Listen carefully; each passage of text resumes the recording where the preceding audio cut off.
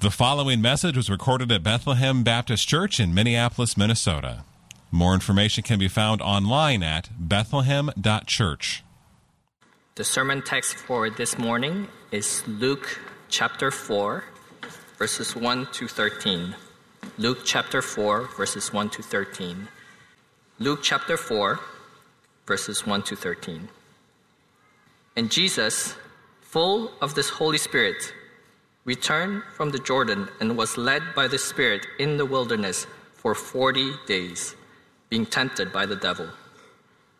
And he ate nothing during those days, and when they were ended, he was hungry. The devil said to him, "If you are the Son of God, command this stone to become bread."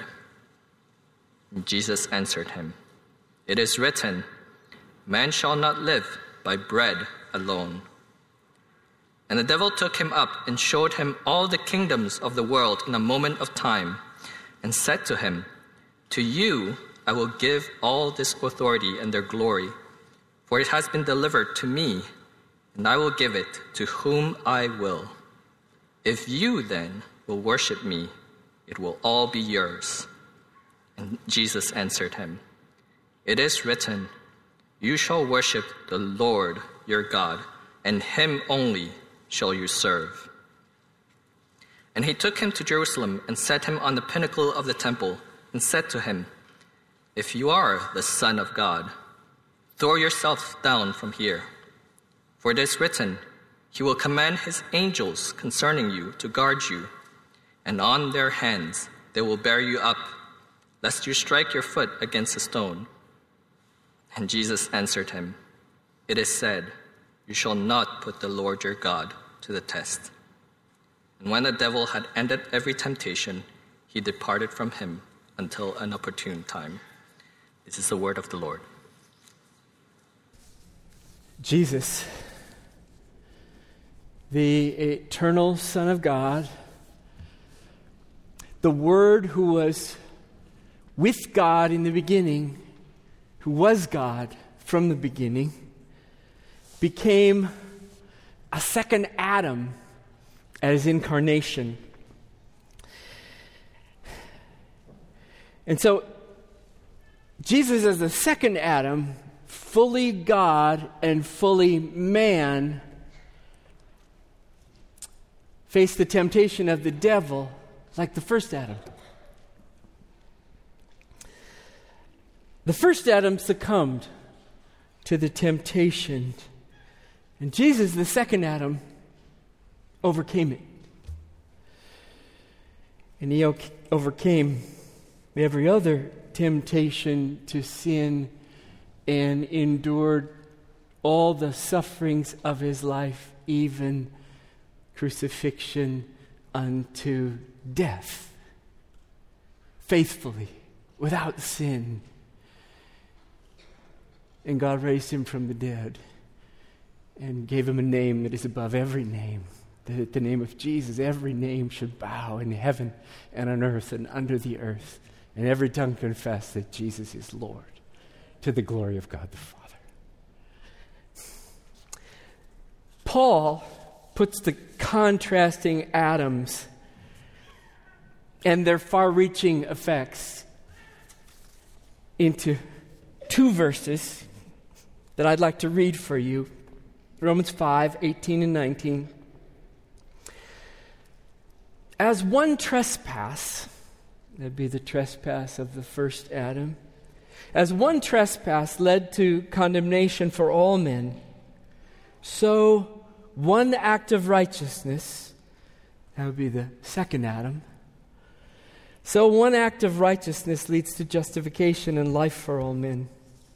For as by the one man's disobedience the many were made sinners, so by the one man's obedience the many will be made righteous. I say that just to put the temptation of Jesus into context here. The success of Christ's saving mission, his gospel mission, was put to the test in these temptations. And Jesus did not sin. He remained righteous. He did not waver, but he remained steadfast in his calling and in the path of suffering on his way to eternal glory. He triumphed over sin and Satan, and he triumphed for the glory of God and for the good of his people, for us. And therefore, he's worthy of our love and our trust and our honor and our praise and our treasuring. My aim in this message, it's really simple, is that you would see Jesus in this text and respond accordingly with worship and love and trust and hope and joy and treasuring. I mean, a lot of people would look at this text and say, oh, this is about how we're to resist suffering.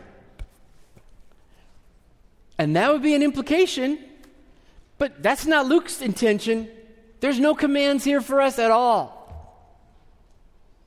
It's all one big look, see, behold, and love and trust and honor and worship.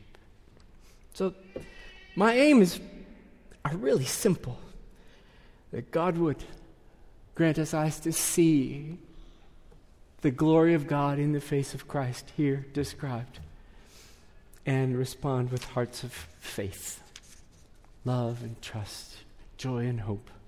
So Father in heaven, make it so now as we look into this text.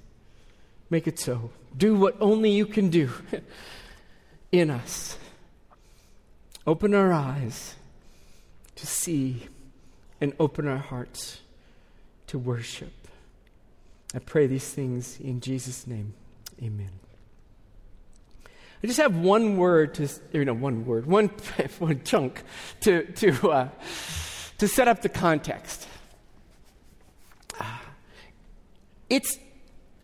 I don't believe it's in dispute, not even for Satan at this point in the text, that Jesus is the Son of the living God.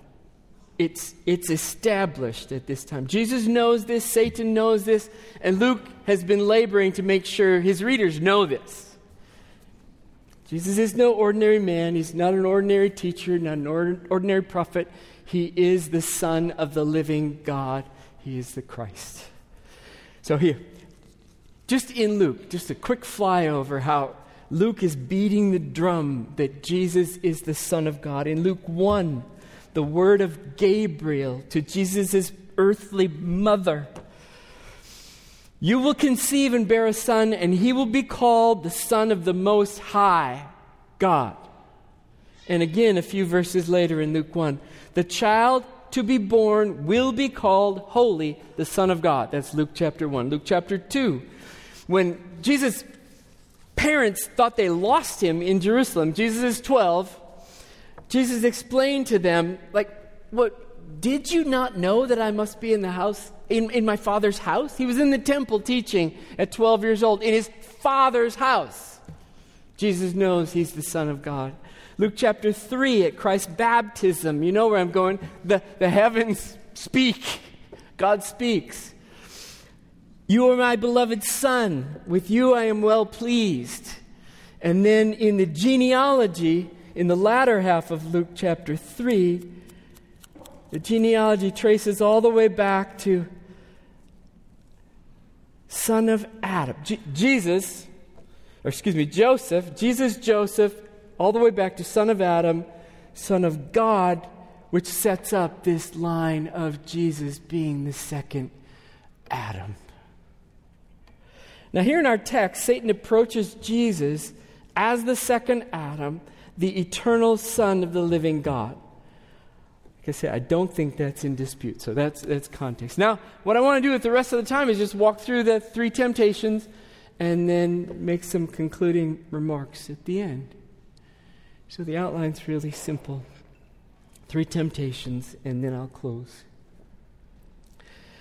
Note that it wasn't Satan who led Jesus into the wilderness. You see that? Verse 1?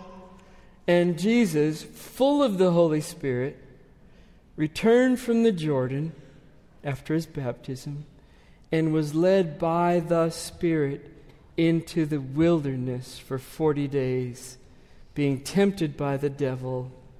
And he ate nothing during those days. And when they were ended, he was hungry. So Jesus, led by the Spirit into the wilderness, is being tempted, present tense participle, being tempted by the devil. What's the first temptation? Verse 3. Satan approaches Jesus and says, "If you are the Son of God, command this stone to become bread." What's the nature of that temptation? I mean, Satan could be taunting, sowing seeds of doubt in Jesus' mind about his sonship. But, I mean, some see that. I don't think that's it. Because the word "if" there seems better translated "since." Since you are the Son of God, command this stone to become bread. So the temptation, as I read it, assumes Christ's sonship.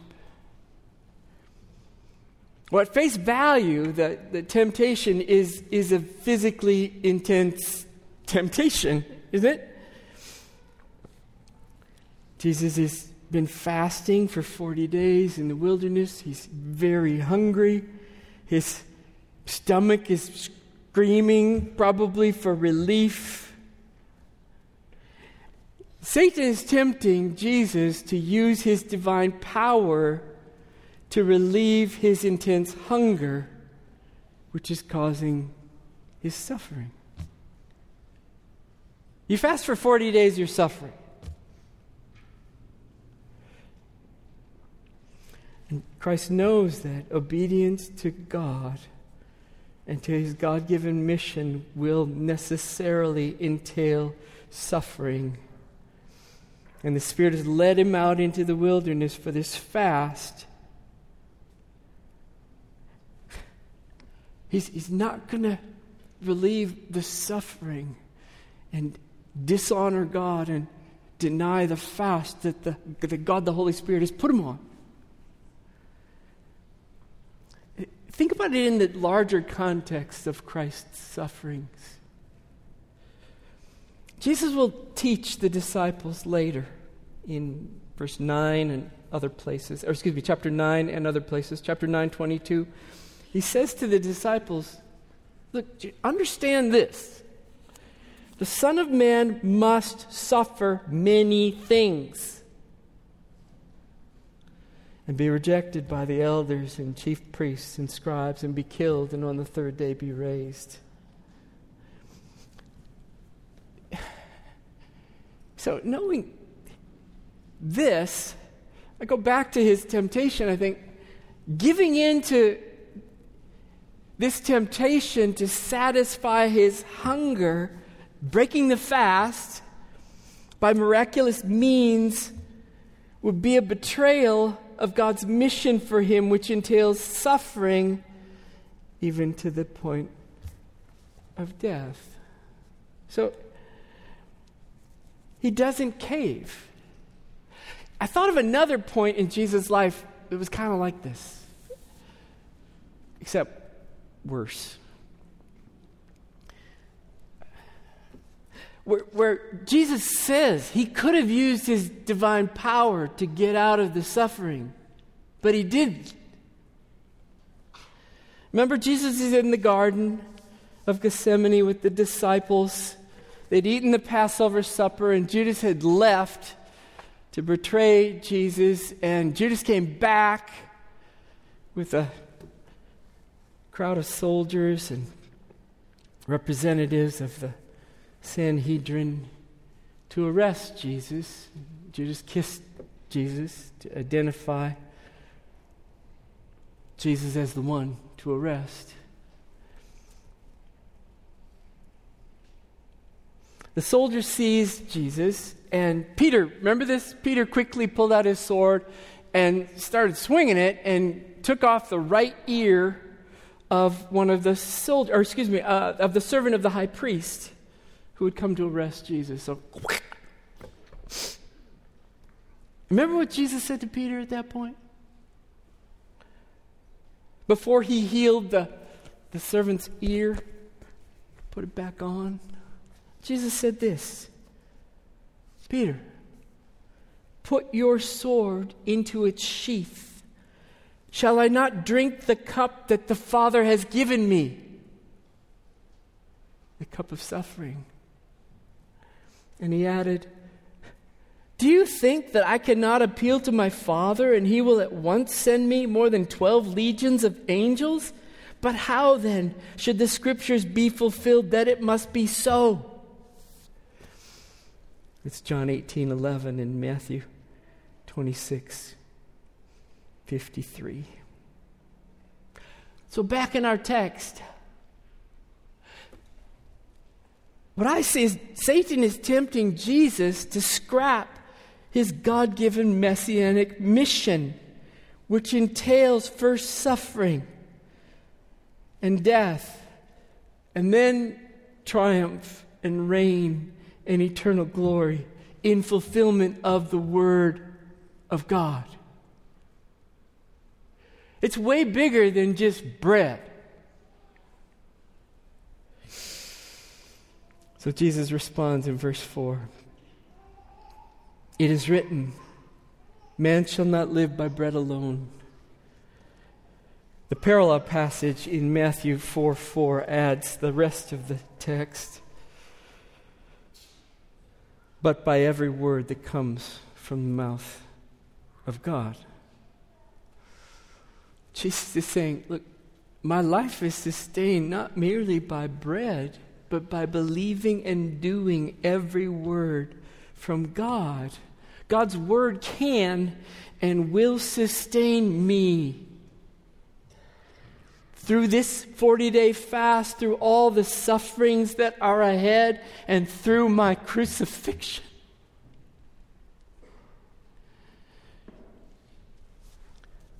I'm clinging to the Word and not checking out on my calling. Second temptation. The devil took Jesus to a high place and showed him, quote, this is verse 5, all the kingdoms of the world. And he made a promise to Jesus in verse 6. To you I will give all this authority and their glory, for it has been delivered to me, and I will give it to whom I will. If you then will worship me, it will all be yours. Just feels satanic coming out of my mouth. What's the nature of this temptation here? Satan is saying, I will grant you to reign over all the kingdoms of this earth with all authority and the glory that the world has that's now coming to me. I'll give it to you. I mean, in our present world, could think of it like this. Jesus, you will reign with glory and power and dominion over the U.S. and Canada and North America, over Europe, the UK, and all of Europe and Russia and the Ukraine and all the Baltics and China and all of Asia, both Koreas. Jesus, you can reign over Latin America and South America, Argentina, Brazil, Colombia, El Salvador, the Dominican Republic, the Caribbean. Jesus, you will reign over ISIS and the drug gangs and the drug cartels and the Wagner Group, and you'll reign over it all. I'll give it all to you. Now, why wait? Nothing else need be done. Bend the knee. Bend the knee, and it's all yours. So Satan is offering Jesus a pseudo portion of something that God has already more fully granted Jesus, namely that he would be king over all kingdoms. The catch is, it's even less. Remember, I think I referred to this in the beginning, didn't I? Every tongue will confess in heaven and on earth and under the earth. Satan's only promising the earth.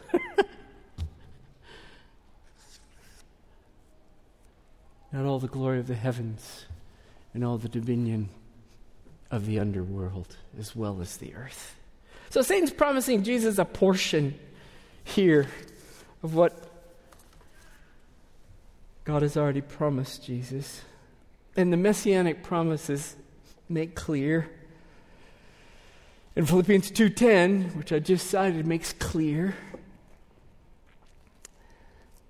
So this is diabolical. Just as Jesus' public ministry is about to begin, just before all the teachings of the gospel go out,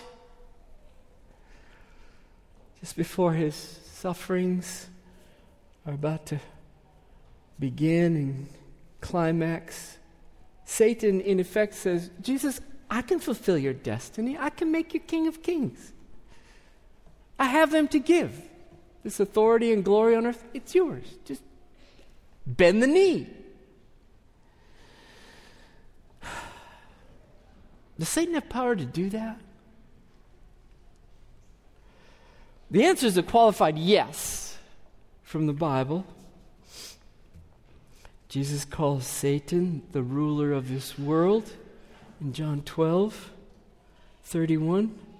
Paul calls him the prince of the power of the air, the spirit that is now at work in the sons of disobedience, Ephesians 2:2.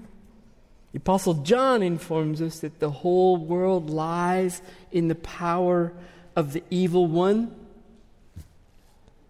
Jesus knows Satan has this to give, because Satan has been granted limited authority over this earth under the sovereignty of God for a time. For a time. You see that in Job. So Jesus replies to this second temptation, and again he goes to Deuteronomy, this time Deuteronomy 6:13. And he says, this is verse 8 of our text, "It is written, you shall worship the Lord your God, and him only shall you serve."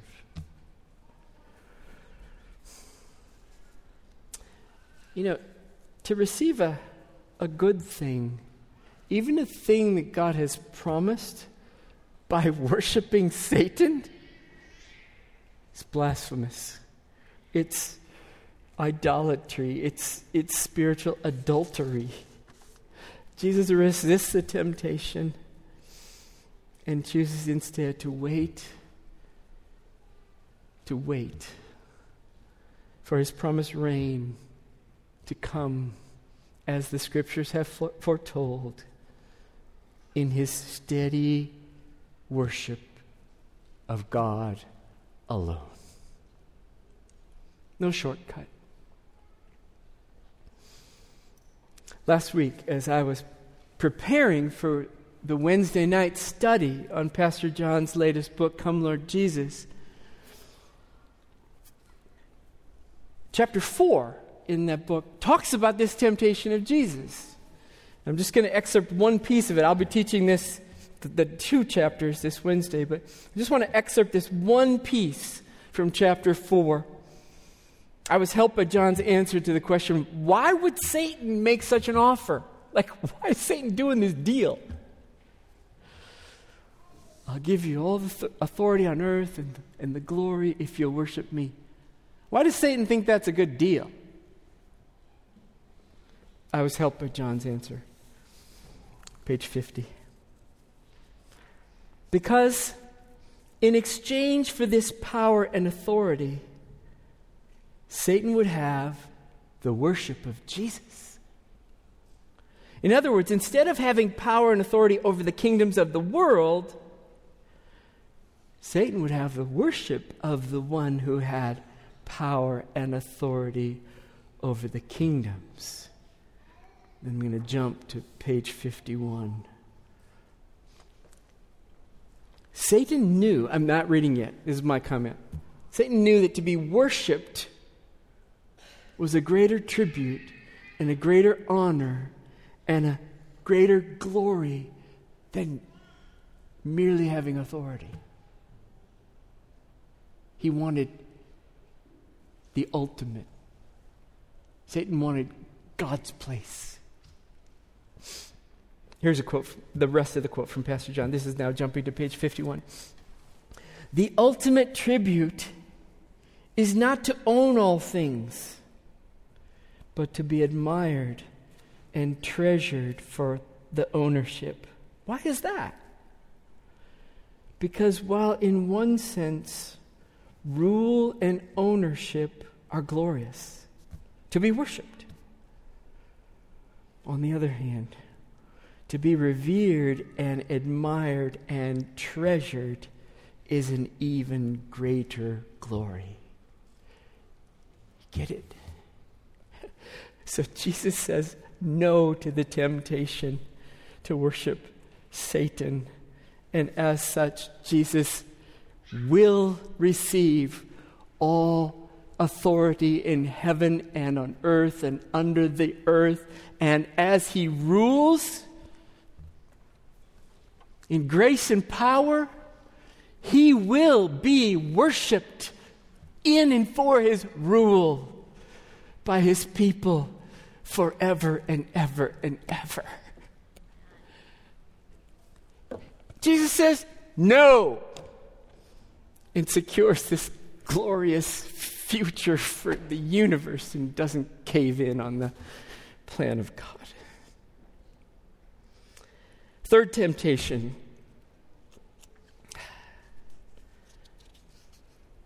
For this third temptation, the devil took Jesus to the pinnacle of the temple in Jerusalem. And this time, Satan's thinking, well, Jesus, if you're going to keep using Scripture, I'm going to start using Scripture. So he goes to Psalm 91. This is in verse 9 of our text. If you are the Son of God, throw yourself down from here. For it is written, he will command his angels concerning you to guard you. And on their hands they will bear you up, lest you strike your foot against a stone. Not unlike the temptation of Adam and Eve, Satan takes the word of God and he twists it with a little lie, a little unbelief in order to dishonor God and make it mean something that it doesn't mean. So what's the nature of this temptation? Some say it's a temptation for Jesus to prove to the crowds that he's the Son of God by jumping off the temple and God catching him. But since no crowds are mentioned in the text, that doesn't seem likely. There's no crowds.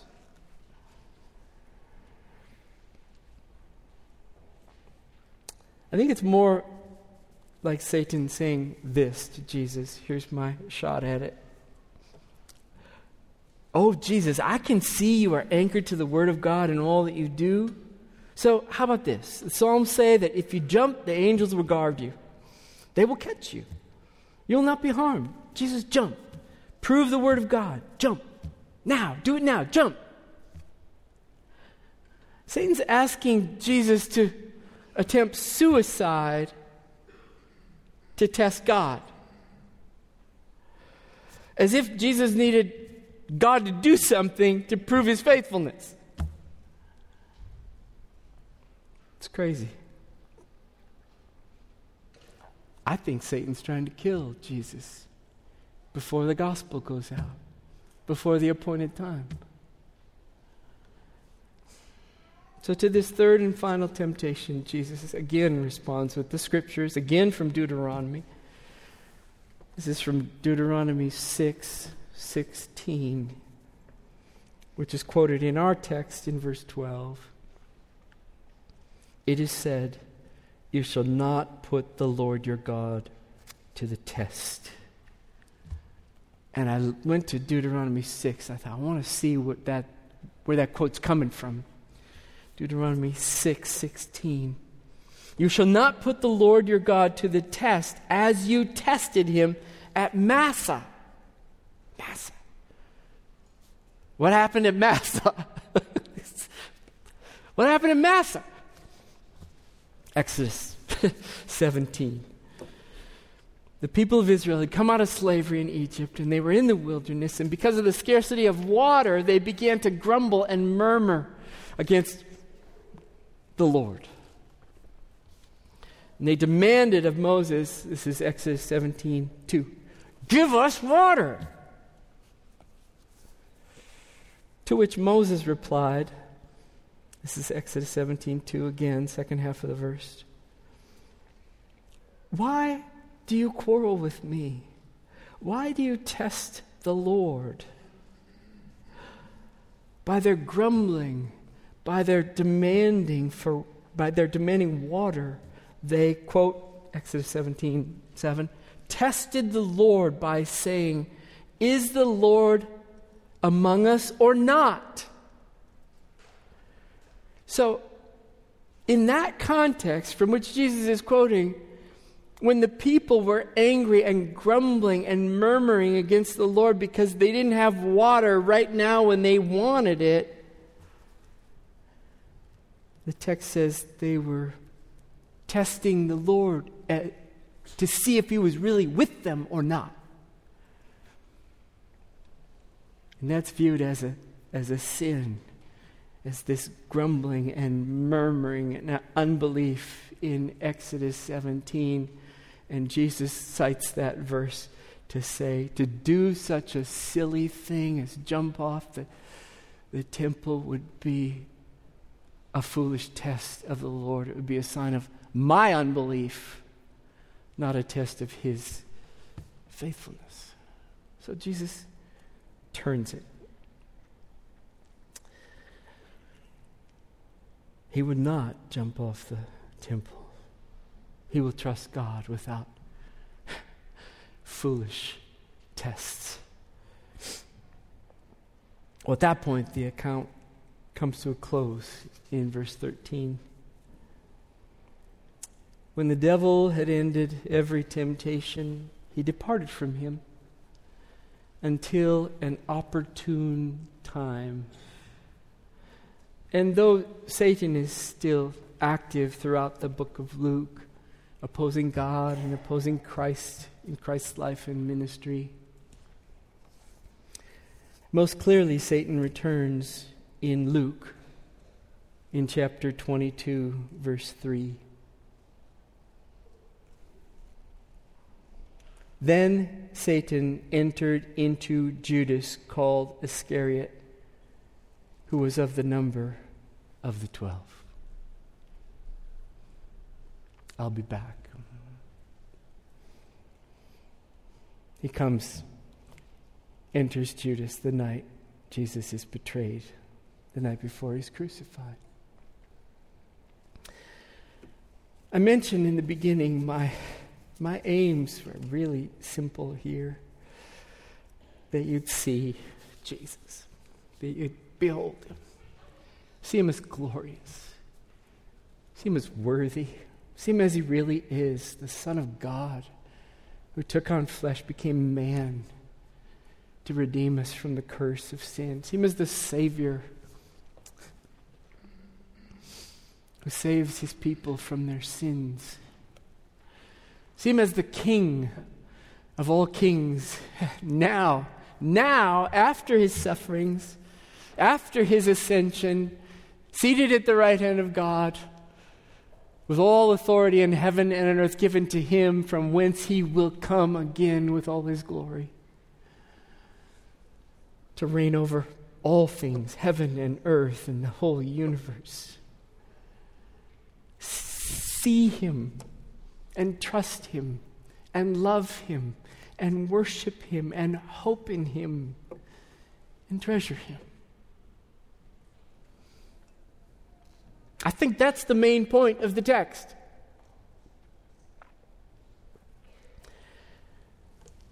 Second closing point,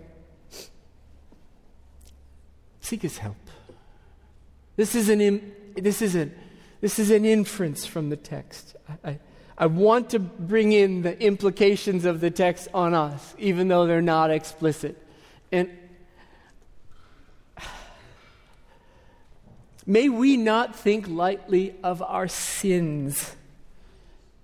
May we not make friendship with our sins. Jesus fights the fight of faith. He takes up the sword of the Spirit, like Ephesians 6 says, the sword of the Spirit, which is the Word of God, praying, and he does away with Satan's temptations. May we too resist the devil, that he may flee from us. Remember how Jesus taught us to pray? You pray for daily bread, right? Give us this day our daily bread, and lead us not into temptation, but deliver us from the evil one.